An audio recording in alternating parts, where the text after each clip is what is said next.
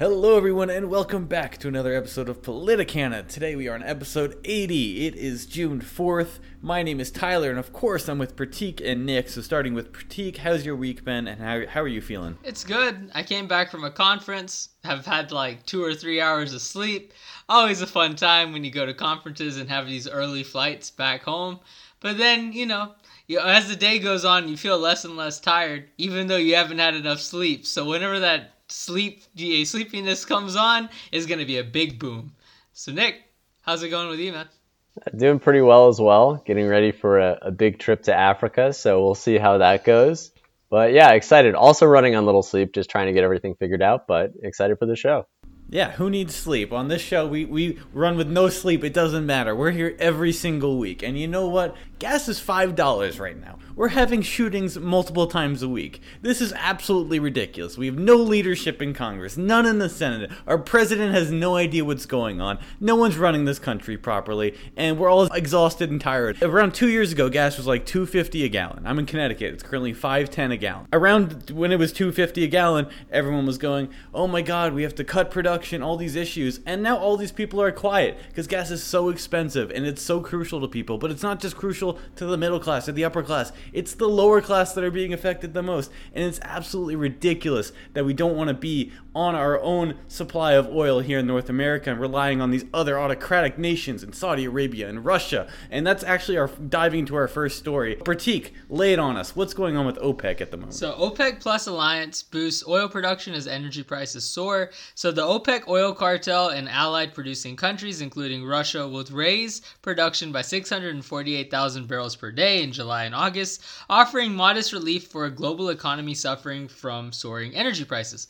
The cost of oil, which began to rise sharply to start off the year, spiked after Russia's February 24th invasion of Ukraine. U.S. crude prices are now up 54% since the beginning of the year, and the international crude prices are also up almost 40% in that time. Gasoline prices have risen in tandem and hit another all-time high in the U.S. Thursday, and this is another potential problem for U.S. President Joe Biden in midterm congressional elections this fall. So, with the pandemic and with OPEC itself, so OPEC has, there's a variety of different countries involved in the oil cartel. The main two that are the biggest producers are Russia and Saudi Arabia. Russia is still one of the largest producers of oil in the world, and Saudi Arabia is not far behind. Saudi Arabia has had very terrible relations with the United States since President Biden has taken office compared to how it was under President Trump. And much of that has led to OPEC not providing as much oil supply to a more quicker extent. And White House wanted OPEC to, help out and engage more in trying to make gas prices go down. But because of the tensions that we've had in foreign policy, many of the countries did not really want to help the United States that are in OPEC because they were profiting from record soaring gas prices and energy prices. So, Nick, Tyler, do you have any thoughts on this story? I mean, it's very interesting, like Tyler was saying, where a couple of years ago it was, okay, well, let's sort of ramp down on production. We don't care about these pipelines as much. And then now that we're really feeling the squeeze, of course, Biden is actually planning a trip to Saudi Arabia within this month to sort of kowtow to Crown Prince Mohammed bin Salman. So we'll see how it plays out. But again, it's very much, when times are good, it's easy to have one stance, but then once times get tough and you find out that, hey, we're actually a little bit more reliant on this group of people than we wish, doesn't matter how much we dislike them, you still got to play ball and work together. Yeah, we're completely reliant on these people, and there's not much we can do at this moment to resolve that situation, but moving forward, there can be. Building pipelines like the Keystone Pipeline should be something that's implemented regardless of what Nick says. Don't listen to Nick, people. He loves the environment. Quite frankly, we're going to have Russia and Saudi Arabia and these other countries pumping enough oil anyway, so the environment's already screwed over. So in those terms, we have to make sure that we are producing enough to be self-reliant, and when these events do occur, they can't actually withhold production. Sure, they're boosting production at the moment, but it's too little too late. We've already been affected. We're seeing the outcomes of what's been going on with this gas shortage. So it's a real shame. And as I've said before, like, obviously gas prices have been through the roof for a while. This is before Russia's invasion of Ukraine even started. But the main problem that allows all this stuff is the fact that America is too dependent on a lot of these other global actors. We should never be dependent on bad actors like Russia and Saudi Arabia to begin with. I don't care how, like, our historical relationship has been with Saudi Arabia. We all have our opinions about Saudi Arabia, but, generally speaking, Saudi Arabia is not the most, clean-cut country in the world. And then on the opposite side, Russia is, like, attacking other countries, doing all kinds of sketchy things. But the fact is that we're, like, trying to do whatever we can to stop Russia and, make sure that we're not trading as much with them. But the world is still going on. Like, Russia has had a lot more tensions with a lot of the European Union countries, but in the end of the day, everybody requires and needs a lot of these OPEC countries to provide energy and, oil, because the United States and some of these other players that have more production capabilities that are more democratic aren't stepping up in the ballgame. And I think even if America has done a lot in the recent past, even if oil production has gone up a lot in the United States, it was a little bit too late. He had to do it in a much faster period of time than it was done. And the other challenge with all that stuff is the fact that we're not going out of our way to bolster newer waves of production. We're just looking at reserves and doing stuff that we can do to try to boost up production, but we're not going out of our way to create more production sources. We're not creating new pipelines. We're not doing stuff to make it so that we're not reliant on any of these other countries, and situations like gas prices being through the roof can be prevented, but we're not doing anything to prevent anything in the long term. All of our fixes are short-term fixes. So I don't know. I think some of this stuff, maybe there are going to be environmentalists out there that are going to be like, let's support Joe Biden because gas prices are through the roof, so now you might get more people using battery-powered cars whenever that, trend starts. But for the most part, a lot of people are going to be pissed at the current presidency because whatever's happening in the current gas prices and current energy problems that are going on has some link to do with the current administration in power, which may have not been as bad, and it could have been prevented to a much more of an extent had the former president been in power. But the fact is that, you have Joe Biden there. This is going to go on for 2 more years, and the midterm elections are coming closer, and we don't know what's going to happen anytime soon. But look, I hope this is our last dance with oil. Tyler mentioned that, the poorest in society often rely the most on fossil fuels, and that is a fact. However, at the same time, look at the communities that fossil fuels are destroying the health of. Look at asthma rates. Look at cancer rates. Look at other rates of disease, where you find these predominantly in low-income minority areas that are around fossil fuel producing states. So not just states, but communities, for example. That's what, for example, if you go out and look at Chevron in California, if you look at all the stuff that's going on in Louisiana, you look at these communities and you talk to them and you say, is oil good? They're going to say no. So it's a tricky thing, because at the same time, it would be like, hey, well, at the same time, I still need heating. I still need cooling. And for that, right now, we need fossil fuels. So I hope this is a last dance. But one thing I would offer is that the mainstream climate movement, they're a little watered down. They're a little toothless these days. Sure, you have Extinction Rebellion and other people like that with their dumb protests blocking traffic, which I really think is dumb.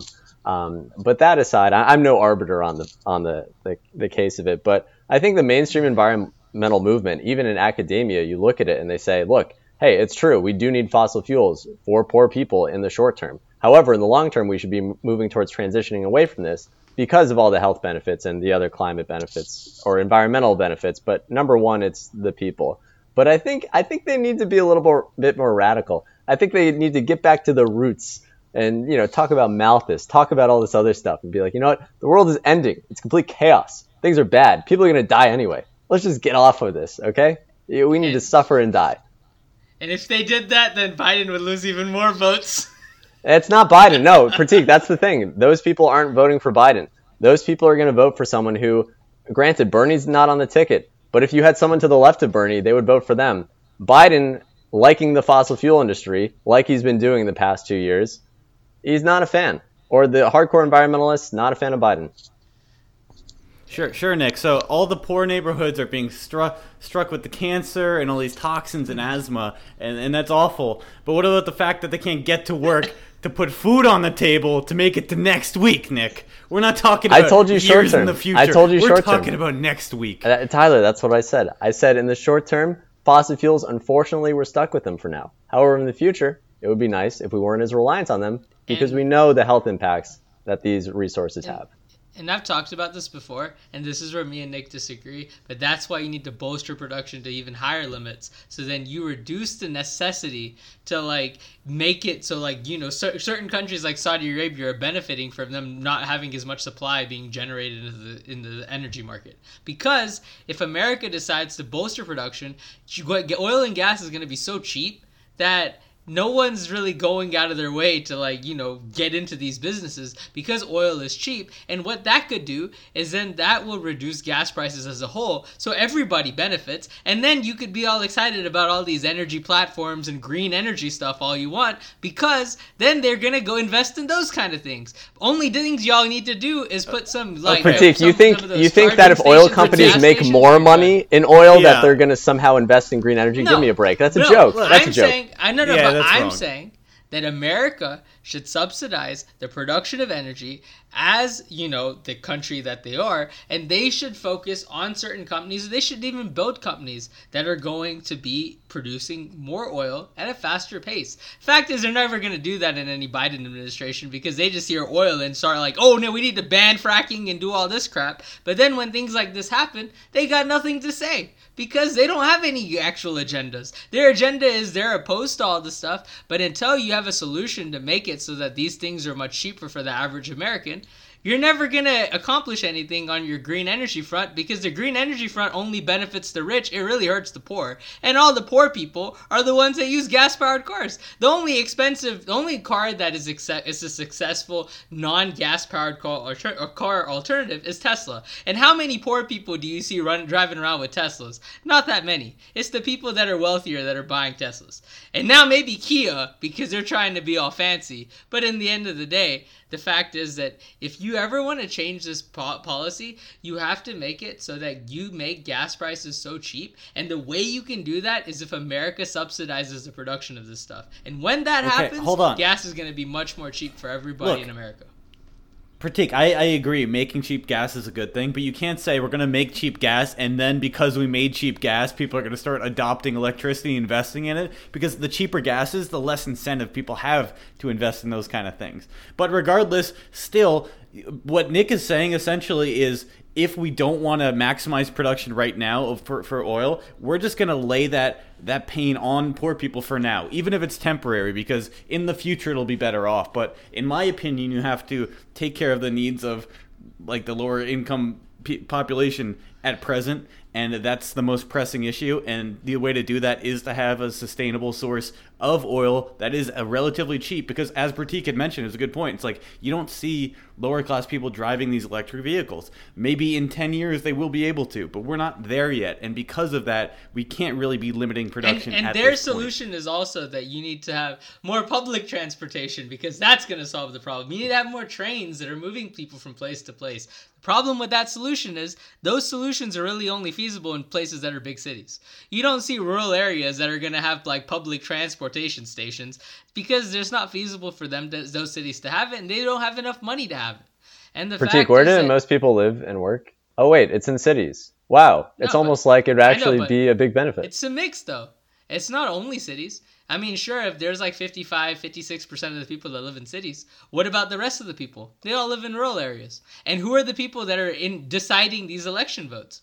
People that live in rural areas. The people that live in these big cities, they may have some few wins, but the fact is that you've even said this on the show, a lot of these places that are rural states tend to have a lot of Republicans that get elected. I mean, if it was just like a few cities like Detroit and New York City and Miami and LA, then yeah, always Democrats would always win everything. But the fact is that if California wasn't in the United States, Republicans would win every single election in the United States. So the fact is that if you have to look at it in that... That's like me saying if Texas wasn't in the United States, then Democrats would win every election. Maybe. No, that's not true. But look, the California is experiencing like $8 a gallon for gas. So I mean, fault, hey, that's though. what you're getting over there. It is their own fault, but look, they're part of the corporatist, environmentalist, elite, globalist agenda, and because of that, they're always going to be siding against the poor people. And that's why you guys need to listen to me and not Nick. And that's all I really have to say on the matter. Speaking of corporatists. Yeah, Sorry, guys, I'm feeling like a bit of a troll today. I don't know why. But speaking of corporatists, former hedge fund CEO David McCormick conceded the Republican primary in Pennsylvania for U.S. Senate to celebrity heart surgeon Mehmet Oz. Mehmet Oz, ending his campaign Friday night as he acknowledged an ongoing statewide account wouldn't give him enough votes to make up for the deficit. So, as you may know, during the campaign, Oz actually got the endorsement of Trump, and during the final 2 weeks of the campaign, said of McCormick that he was a candidate of special interest and the globalist in the Washington establishment. He was bad for the people, and that seemed to bolster Dr. Oz, even though Dr. Oz has been accused of being a bit of a political tourist, a carpetbagger, as he's primarily a resident of New Jersey and has only recently moved to Pennsylvania. So how do you guys feel about the situation? Dr. Oz, another celebrity winning a seat in the Senate. We're seeing a bigger trend of celebrities getting into politics and really taking over these positions. So what are your guys' thoughts? Bring on Dr. Phil or Jerry Springer. That's who I want to see in the White House, okay? Send them to the top. Pratik? I think when it comes to this stuff, right now, whoever Trump is endorsing is generally winning. The only states that have had really big losses with the Republican, with Trump, and have had big wins for the GOP establishment has been Georgia. All the other states have had record Republican wins in all their primaries, and they've had to deal with whoever Trump endorsed. It doesn't matter whether they're the rich person or the poor person in the campaign. It doesn't matter if they're the popular person or the unpopular person in their campaigns. But the fact is that whenever Trump endorses them, somebody like Ted Budd, who is my representative, massively defeated somebody like Pat McCrory, who used to be the governor of the state, who was very popular in Republican circles. But he won by a landslide because Ted Budd was endorsed by Donald Trump, and Donald Trump, whoever he endorses, generally have a larger seat on the table. Same thing when it comes to these kind of places, because obviously Mehmet Oz is a big television guy, but David McCormick was endorsed by many of the GOP establishments, including Ted Cruz and Ron DeSantis. So whenever you see those kind of competitions, Donald Trump's message is the one that's winning. It's not the establishment people that are in the party. But let's think about why that's the case. So Donald Trump, under his presidency, the worst thing that occurred were all his tweets and his division. Sure, COVID took place, but even while COVID took place, the economy was doing well. All we've gotten under Biden's administration is just horseshit. We've gotten the Afghanistan situation. We've got all this inflation. We've got even these gun issues that we weren't seeing prior. And we're just seeing more and more and more bad news coming from the presidency of Joe Biden. Even if it's not directly related to him, it is still under his name and his presidency. And these are things we didn't see under Trump. So whether it's his policies or just poor timing, or just good timing with regards to Trump, I mean, it makes sense to me why people are so supportive of him. He said, let's drain the swamp. These people have no idea what they are doing. I'm going to reinvent the wheel here and make things better for you guys. And when he was in office, things were generally doing well, and certainly not as bad as they've been over these past few years. So I am perfectly comfortable understanding why people would want to support candidates that Trump supports. And I think Joe Biden is looking into, going into his next election is going to be under a lot of heat, because I think Trump would beat him in a re-election at this point. Speaking of, the main issue that's been going on with the Democrats that they've been trying to fight over has been guns. So this has been the main thing that Biden is trying to take on to try to help him win some seats in the next general election and next primary election, and in the general election is going to be the gun debate. And obviously the gun policies have been relatively the same over a long period of time. But right now, that's the thing that's been catching traction. So recently, this Thursday, an Iowa shooter killed 2 college students and then himself in a college parking lot. And what this did is it created more controversies and more news stories on what's going on with gun shootings. And then various teachers came out and expressed their anger about these gun shootings, saying that they are not prepared for these shootings properly, and that government needs to take more action on resolving these challenges and resolving these problems so less kids are killed. So Tyler and Nick, what's your thoughts on the recent gun shootings and the whole debate that's been going on, which we talked about in the last episode? So if you want to hear more about the gun control debate, we can talk. You can listen to our previous episode and get more details and information on it. Yeah, I'll let Tyler handle most of this, but I wanted to point out that it wasn't like it was some guy going into an elementary school or something. This one was shooting an ex-girlfriend and another girl who were both in their 20s and in college. So it wasn't exactly a parallel situation, but again, goes to show that there are a lot of gun deaths in this country, and it seems to be happening every single day of every week. Tyler? Yeah, it's happening more and more. It's a tragedy that this event occurred, but I think the conversation is occurring mostly with regards to schools and school shootings, because while these acts are horrific, I think people are more worried about our schools and kids that are defenseless being shot up, essentially. So in regards to that, I have to say, are we expecting these teachers being paid $40,000 a year to become heroes and to become expert in guns simply to defend themselves and their students? I think that's kind of like a tall task. It's a little bit ridiculous. If anything, we should be adding security to schools apart from teachers as a first measure to take against these. And you could say that, oh, we don't have the budget for that, but like if we actually cared about gun violence and ending these school shootings, then I think we would all support raising the education budget enough to have security so that these events, even if they shall occur, wouldn't be as terrible as they are. But as I said, this shooting is very unfortunate, but shootings happen all the time, and it's just another common occurrence in America at this point. And I think I'd agree with you, Tyler, with everything you said, but the problem is the Democratic Party are not fighting for that argument.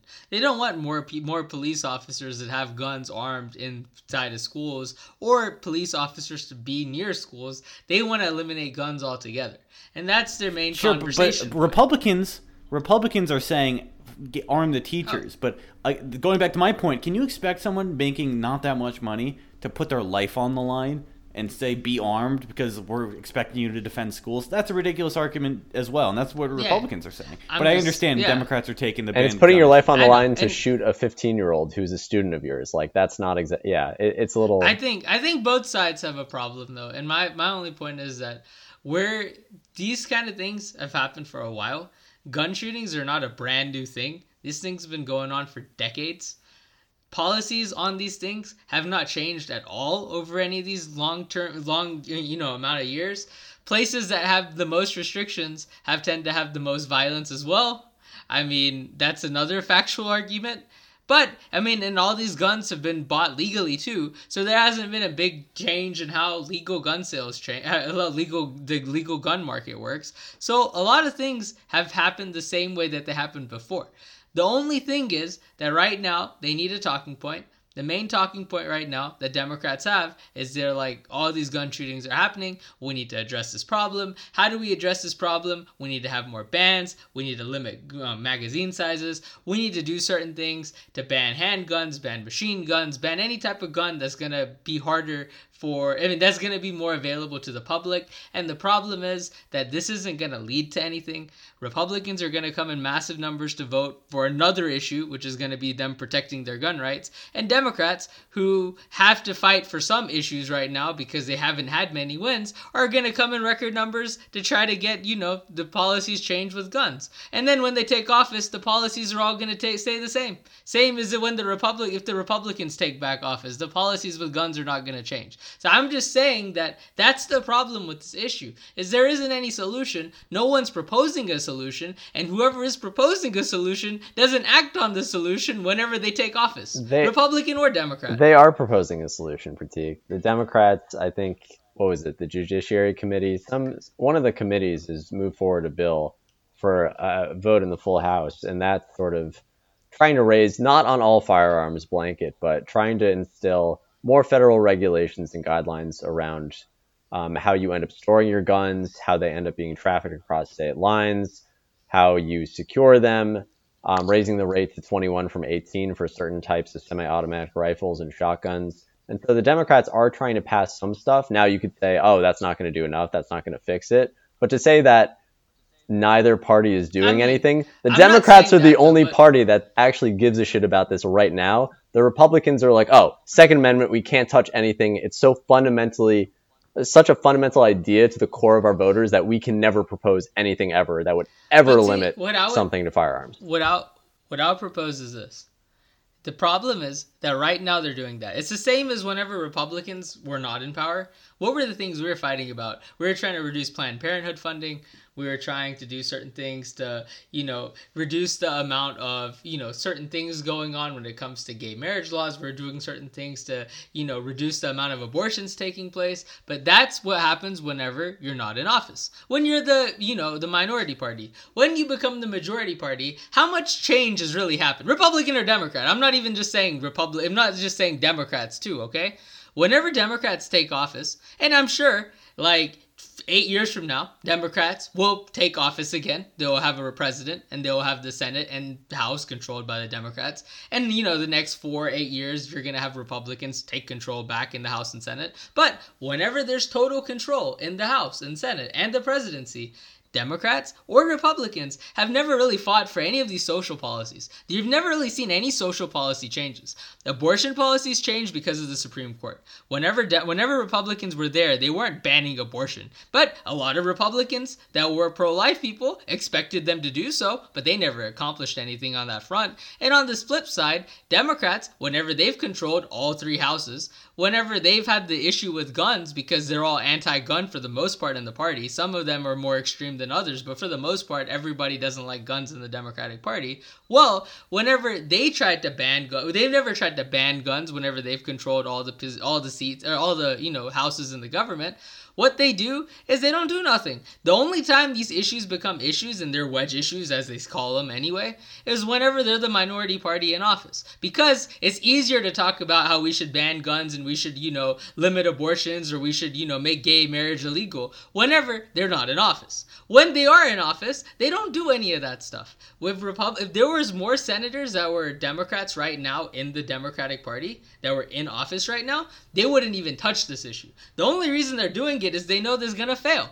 And they're going to be like, oh, this is another talking point we're going to use for the next election. My point is that social policies never change in our country. The only people that ever change social policies in our country are the Supreme Court themselves. Whether that's guns, whether that's gay marriage, whether that's abortion, because those are the 3 main social policies that we always have big old debates over the two parties. And that stuff never really changes. What about Obamacare when the Democrats had a supermajority? But Obamacare is different.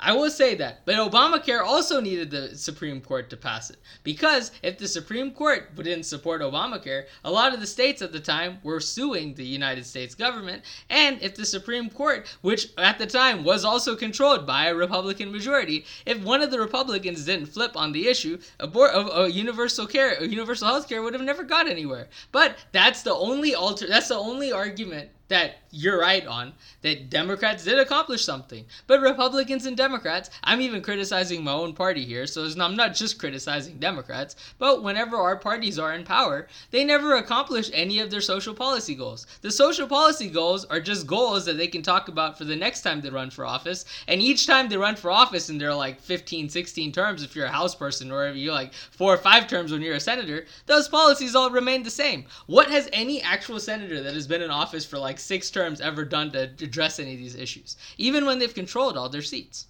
So I don't know. That's I think Pratik, I think you make a good point in that, like, for instance, I really only see these topics coming up in the news after like a severely tragic incident where they think it's going to be able to help them in the next election. But these these shootings happen all of the time, and they have happened all of the time for more than a decade now, and we're only seeing them come up. Like, this story, for instance, isn't a story I would have seen had it not been for the school shooting a few weeks ago. And I'm pretty confident in saying that. So to me, that tells me that's an issue they're only going to be talking about because it's a political issue, and they know based off recent events it's going to be very popular, and that's an issue they can dive into. And particularly, right, they're a minority party. They don't have much at risk, and it's one of the only talking points they have at this point. It's easy to always think this time is going to be different. This time we're actually going to make some real change. But I don't think that's the case here. I think they're just grasping at straws, trying to get whatever they can, whatever political points they can. And you're right, they are trying to make some moves on the gun front. But I don't think any of it's going to pass, and I think we're going to move on, just like we did from Afghanistan, just like we do from all of these issues, until the next big issue pops up, and people are going to forget about this, and then eventually there's going to be another shooting, it's going to pop back up, and the cycle will continue. What is this doomer mindset, Tyler? You aren't in the market for a new house, are you? Well, if I were, I would not be too excited about that. Pratik, tell me why. All right, so U.S. home sales fell again in April as prices hit another record high. So home sales fell for the third consecutive month in April as rising mortgage rates and affordability challenges pushed many would-be home buyers out of the market. Still, prices continued to climb. There's an all-time high in terms of pricing, and the median price of a home in April was a record $391,200, which is a 14.8% increase from a year ago. So generally, when it comes to these housing prices, the price increase marks more than a decade's worth of consecutive year-over-year increases, which is the longest running streak on record. But as the average rate on a 30-year mortgage crossed over 5% in April, the rising cost of financing a home pushed some prospective home buyers out of the market. So what this means is affordability is more of a challenge. It's harder for your average Joe to be able to own a home. If you are a middle class person, if you're one of those people that's driving a gas powered car right now that is just a gas guzzler, if you're in that situation, you're also having a hard time buying a house. And buying a house has a lot of challenges because you have to get a loan from the bank and all this stuff. And whenever prices like this increase, it makes it harder and harder for newer home buyers to enter the market. And all that does is it creates more inequality and creates more problems for the average middle class and the lower income people in America. So Nick and Tyler, what's your thoughts on housing? Buckle in, buckaroos. We're all screwed. No one's going to be able to afford a house. We can't afford to take out a loan to buy a house anymore. This does not spell well for the housing market. We'll see if it's a bubble and the market crashes. I have no idea, obviously. The only thing I do know is the fact that the income to price ratio for buying a house over the past 50, 60 years has more than doubled. So your salary is not worth what it used to be in terms of being able to buy and purchase a house in America. And that's a big issue for a lot of average income households, their ability to own property, which is one of the most valuable assets you can own. So it's just another issue that we're facing at this time, at a point where inflation's taking over, the economy's been hit, might be entering a recession. So things are certainly not looking good. Nick, what are your thoughts? I think it's a shame that some Democrats point to rent control as a policy that you should seriously pursue, especially when the biggest driver of some of this is, look, as people move into these cities that are already pretty built up, we're not exactly adding new housing at rates that can keep up with the influx of people. As the population grows, you need to add more dwelling units for people to live in. And if you're not doing that, then don't be so surprised when prices shoot up out of reach of everyone else. And if we have some sort of reverse where, remote work could have driven people to move out more towards the suburbs, more towards a rural area, where it's a little bit more affordable. And then that further prices out people in those communities. So it's like this lose-lose situation. And I think the only solution here is just to incentivize people to be able to build more. And that sounds like, oh, well, that sounds easy, isn't it? Just, lighten up on the zoning issues, lighten up on construction requirements, lighten up on all that. But frankly, that's not stuff that people really want to lighten up on. Maybe for zoning in terms of, hey, can you build a residential building here, or can you build a commercial lot, or can you build luxury apartments? Do you build low-income housing? What's the right balance? That's very tricky.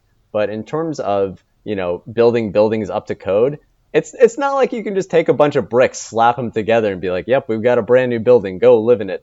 No one knows what the, fire escape situation is. No one knows the window situation is. The doorways, everything has to be up to code these days, right? Electrical outlets. So things are a little trickier nowadays, but they're not that complicated. Building a house is still pretty simple. And I feel like if we had the right zoning policies in place, which unfortunately is, you're not going to be able to federally fix that. So that's going to be, back to the states and localities to figure that out. And I mean, we'll see who the winners are because they're going to attract more people and end up doing better in the long run. But for right now, we're all screwed. And whenever you have more restrictions when it comes to red tape, and when you make it more expensive to follow these codes, when you make it more expensive to even buy these products, and whenever the inspectors themselves make it harder for the homeowner or the person building the home to build these homes, that's just going to make the price go up even more. So the fact is that sometimes these regulations, these red tapes, these restrictions in place, and zoning laws that are in place as well, it leads to the cost of the product going up. So that means the cost of the home, building the home goes up, which then leads the cost of the price of the home to go up. And then when the price goes up, well, that just makes it harder for your average Joe to be able to purchase it. So then you're still getting more and more inequality, because the only people that can afford these $300,000 houses are going to be the people that make close to $300,000. It's not going to be your people that are just making ends meet. So I think I just reiterated what Nick said. So let's said it better. On to the next story. Let's move on. Yeah. So yeah, we're all screwed. We get it. What's up next, Pratik? Just to add to another sad story, but Miami is currently facing hurricane conditions as massive flooding on the streets of Miami have left more cars stranded and continually provide challenging conditions for many civilians. This tropical storm has also hit the shores of Cuba, Bermuda, and the Bahamas today as the conditions continue to worsen. So this is a story that, we don't have that much details on. It's a story that's building. But there is a potential hurricane that will, hit the shores of Miami, and it may ease off a little bit. But right now they're having a lot of flooding problems in the city because they have a lot of drain issues in that city, and that's caused there to be a lot more people that are stranded. It's led a lot of cars to not move, and you're worried that people are going to start having a lot of issues that are living on the streets, or people that are trying to move from place to place because they can't physically do that at the moment. Yeah. See, the environmentalists don't want you to afford gas to escape from these certain events. Tropical storms, look, they're going to happen in Miami, the Bahamas, Cuba. This is what happens. We have tropical storms. It's not something that is new to any of us, but they are certainly under stress from climate change and whatnot. These are things we are expecting to see an increase in over the next 50 years. That is one area that I think having very strict zoning laws is actually very important. If you're building in an area that repeatedly gets pummeled by tropical storms and hurricanes, you should probably be building buildings that are much more resilient than a building in the middle of Kansas, where maybe you have a stray tumbleweed that hits your porch every 2 months, but apart from that, nothing really going on. Although, who knows, maybe you have tornadoes. But all that aside, if you are building something where you're constantly in these storm paths. Thankfully, Florida is up to speed on this, and that is where zoning is good. But other parts of the country, get your act together, build more housing units, and Miami's trash anyway. Don't move there. Yeah. Do you know who was wishing they were getting a tropical storm instead of something else at the moment? Ukraine. So Pratik, how long has Russia been in Ukraine, and how long do they continue to stay there? All right, so Russia may be in Ukraine to stay after exactly 100 days of war as of Friday. So when Vladimir Putin sent troops into Ukraine in late February, the Russian president vowed that the forces would not occupy the country. But as the invasion reached its 100th day on Friday, Moscow seemed increasingly unwilling to relinquish the territory it had taken in the war. So the ruble is currently the official currency in the southern Kherson region, alongside the Ukrainian Hryvnia. Residents there and the Russian-controlled parts of the Zaporizhzhia region, I can't pronounce that word, I apologize, are being offered expedited Russian passports. So this is around the Donbass area, and the Moscow-backed leaders of the separatist areas in eastern Ukraine's Donbass region, which is mostly Russian-speaking, have, been trying to...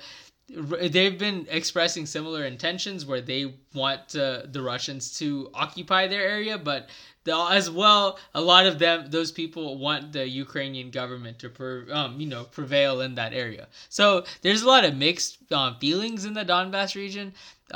Within that region, Putin recognized the separatist self-proclaimed republics as independent 2 days before launching the invasion, and fierce fighting has been underway in the east for weeks as Russia seeks to liberate all of the Donbass. And as we all know, Ukraine has been doing a very good job at preventing Russia from taking more territory, and Russia has been severely restricted into this particular part of the Donbass region, and they haven't really been able to expand any further. And, their president, Vladimir Zelensky, said that we have defended Ukraine for 100 days already. Victory will be ours, he said. So, Nick, Tyler, what's your thoughts? Well, I just think that Russia plans to occupy these territories for the foreseeable future. According to this article we're looking at, certain regions are now being offered expedited Russian passports. And the Kremlin-installed administrations in both regions have talked about plans to become part of Russia. It seems like that's the ultimate end goal. It does cost a lot to occupy a nation for long periods of time. To try to get them to become part of Russia, I'm not sure how feasible it is, but it seems like that is the intention of the Kremlin at the moment. We all know Vladimir Putin is undergoing some struggles, possibly with cancer. We'll see how that goes. But it seems like even if he were to be taken out of power, whoever was next up would continue this invasion because it's like the sunk cost fallacy. They've already put so much into this. They can't simply walk out at this point. They would be seen as weak. They need to get some victory for what they've done. So I don't see them leaving, really, in the next few years. Certainly, I think they're going to be occupying it and trying to make them certain regions part of Russia, even if they can't occupy all of Ukraine. And the U.S. president, Joe Biden, meanwhile said that he believes that there's going to be a negotiated settlement to end the war. And when he was asked if Ukraine should give up territory in exchange for peace, the president said, "It's their territory, and I'm not going to tell them what they should and what they shouldn't do." Initially, at least, annexing more land from Ukraine was not believed to be the main goal of the invasion, and it was widely thought the Kremlin intended to install a pro-Moscow government in Kiev. Nick, what's your thoughts on all this stuff? I think it's a little embarrassing for the Russians to get beaten this badly. I mean, they've done similar things. Let's say South Ossetia, or not South Ossetia, just Ossetia, Abkhazia. You look at Georgia, which is 3.5 million people approximately. Ukraine is more than 10 times the size of Georgia as a country and armed to the teeth. So I'm not sure that Russia can do the usual playbook that, granted, it did successfully pull off with Crimea and with the war that's been going on in eastern Ukraine for the past 8 years or so. But at the same time, if you look at how Russia has treated these former satellite states that were once part of the USSR and sort of backed these separatists and breakaway regions and sort of formed these essentially autonomous self-governing zones that have the military backing of the Russian government, I'm not sure that playbook is going to hold up here, especially when you have this much money and weaponry pouring into Ukraine, where this is like the only country that can actually do something about any sort of Russian occupation or Russian backing of a part of the region that was already trying to do its own separatist movement, where it's sort of like in the Civil War with the United States. If the South was like, yeah, we're just going to have France come in and permanently station troops here. That's just going to be how it is, and you're going to suck it up and deal with it. I don't think that would have been acceptable to anyone, and I don't see why the Ukrainians would accept any sort of loss of territory here. And I think I get they wouldn't accept it, but also what I said before, it's like, do you think the Russians would be willing to accept the fact that they got nothing from this war? They would look so weak to the war. Not that they don't look weak now, but if they were to leave without anything, they would look so incredibly weak. The Kremlin would look weak. The Russian people would look weak. I don't think they're willing to accept that. So I think at all costs they're going to try to get something. And if that includes annexing a region or being able to occupy it for as long as they can, I think they're willing to do that. And I think the other problem here, though, too, with what Tyler said, is that so Russian forces keep people in an information vacuum. So it's kind of like a censorship type thing where Ukrainian websites are no longer available to Russian public. So Russians themselves in Russia have zero clue of exactly what's going on in Ukraine right now. Well, not all Russians. I would say the older Russians have no clue. I think the younger Russians are generally more savvy. They know what VPNs are. I'm sure they're hearing more of what the world is saying about the event. But for a lot of Russians, certainly that's the case. And so right now, especially in Russian-occupied cities in southern Ukraine, people with pro-Kremlin views have replaced mayors and other local leaders who disappeared in what Ukrainian officials and media said were kidnappings. Russian flags were raised, and Russian state broadcasts that promoted the Kremlin's version of the invasion supplanted Ukrainian TV stations. And basically, right now, especially with the ruble, is introduced as the second official currency in the Kherson and the Zaporizhzhia regions, which are two of the places that are under Russian control. But, I mean, as we've all said, with Russia, the problem is that we've been, I mean, when this war started, everyone in their, right mind thought that it wouldn't take Russia long to take over Ukraine. But Ukraine has done a very good job at defending them. Obviously, America has poured billions of dollars into helping Ukraine defend the region. But billions of dollars. Trump words. But if Trump was in office, he would have say. said that much better than Biden. But overall, though, like, I think with Ukraine, I think they've done a really good job for the first 100 days. And I hope that for the next 100 days, if Russia remains there longer, they continue to hold their front, and they basically make it so Russia, is persuaded to leave the region and, accept defeat. But I don't know how quickly this is going to happen, because it's Russia, and you can't really kick out Putin, and whoever replaces Putin is going to be the same thing. Well, I'm actually not sure if it's the fact that Ukraine has done so good or that Russia has done so poorly and their logistics were so god-awful that they basically assumed they would walk through Ukraine in several days and that they wouldn't even need backup supplies. It was what seems to have happened for this whole event. So it's like, I really give props to the Ukrainian people and the fighters and whatnot, but I think it was more the Russians just dropped the ball in this whole situation. Agreed. And speaking of giving props, unless Nick has something to say. Nick, you got No, great comments. points. I think just to bring up something that a lot of other people have brought up, it's, at the start, everyone was pretty shocked that Ukraine had held on for so long. And then now, of course, revisionism kicks in, and we're saying, oh, look at things like Vietnam with the United States. We much more powerful country getting fought to a standstill by a bunch of peasant farmers. So this has happened actually a lot in history. So, maybe it's not such a fluke after all. It has, but it's more embarrassing when they're like on your borders. Good point. Like, at least we had some distance between Vietnam, but they're like neighbors.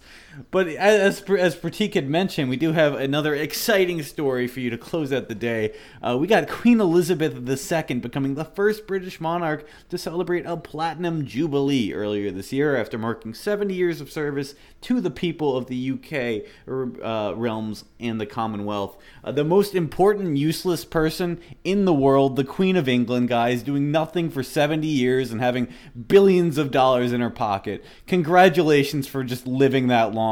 I am so happy for you guys. Long live the Queen. What are your guys' thoughts? I don't think she's that useless, but it's funny how you took the take on it. I think that, it's a memorable occasion. I think with Queen Elizabeth, she is like the head Secretary of State basically for the United Kingdom. So she leads all the diplomatic negotiations and affairs of the United Kingdom on behalf of the British government.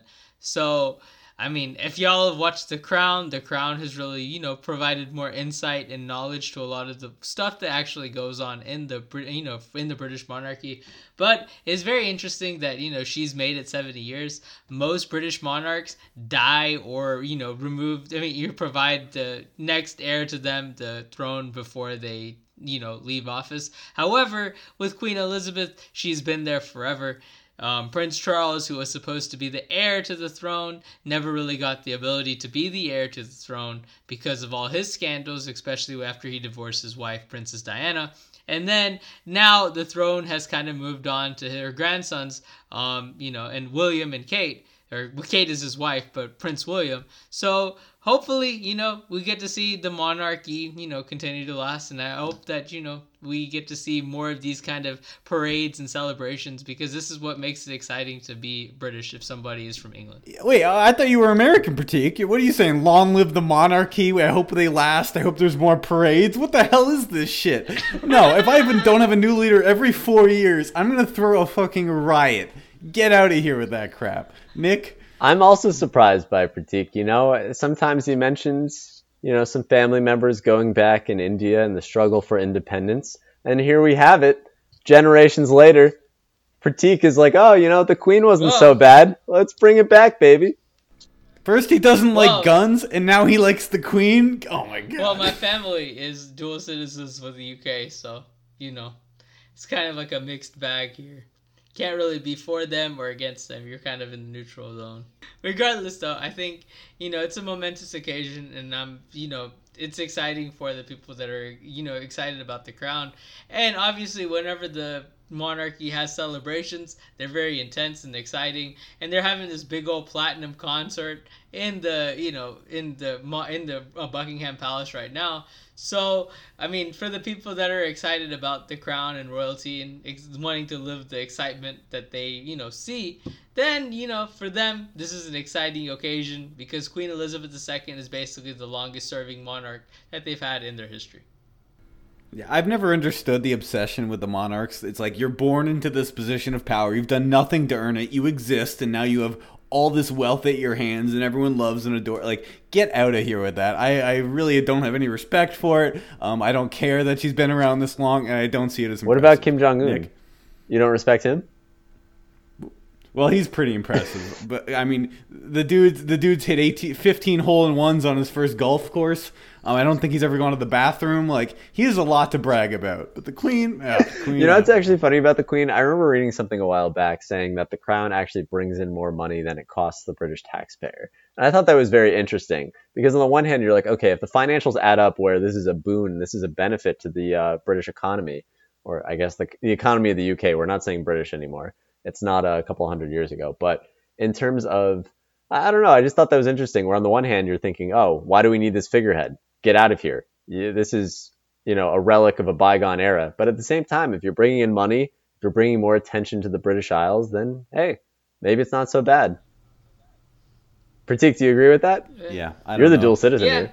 I agree. I'm not dual citizen. My family is. That's right, Pratik. You're an American, okay? I don't get the love for the Queen. Get out of here. We're like a month from July, okay? We're a month from July. You're going to say this stuff? I think I'm excited about the Queen too, is because whenever I was 10 years old, I went to England for the first time, and the Queen Elizabeth was giving some speech at the House of Lords. She was coming out in her car. They had a big old parade going on with all those people on them horses, with the fake ceremonial army people. And then I got to see the side where Prince Philip was sitting because I was unlucky to see the side where Queen Elizabeth was sitting. But I got to see that occasion, and most people that live in the area may have never seen Queen Elizabeth in person ever in their lives. So it's exciting to me because, it's like the first actual celebrity that I kind of saw.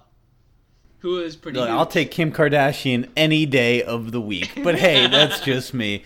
Guys, that has been episode 80 of Politicana. A little update.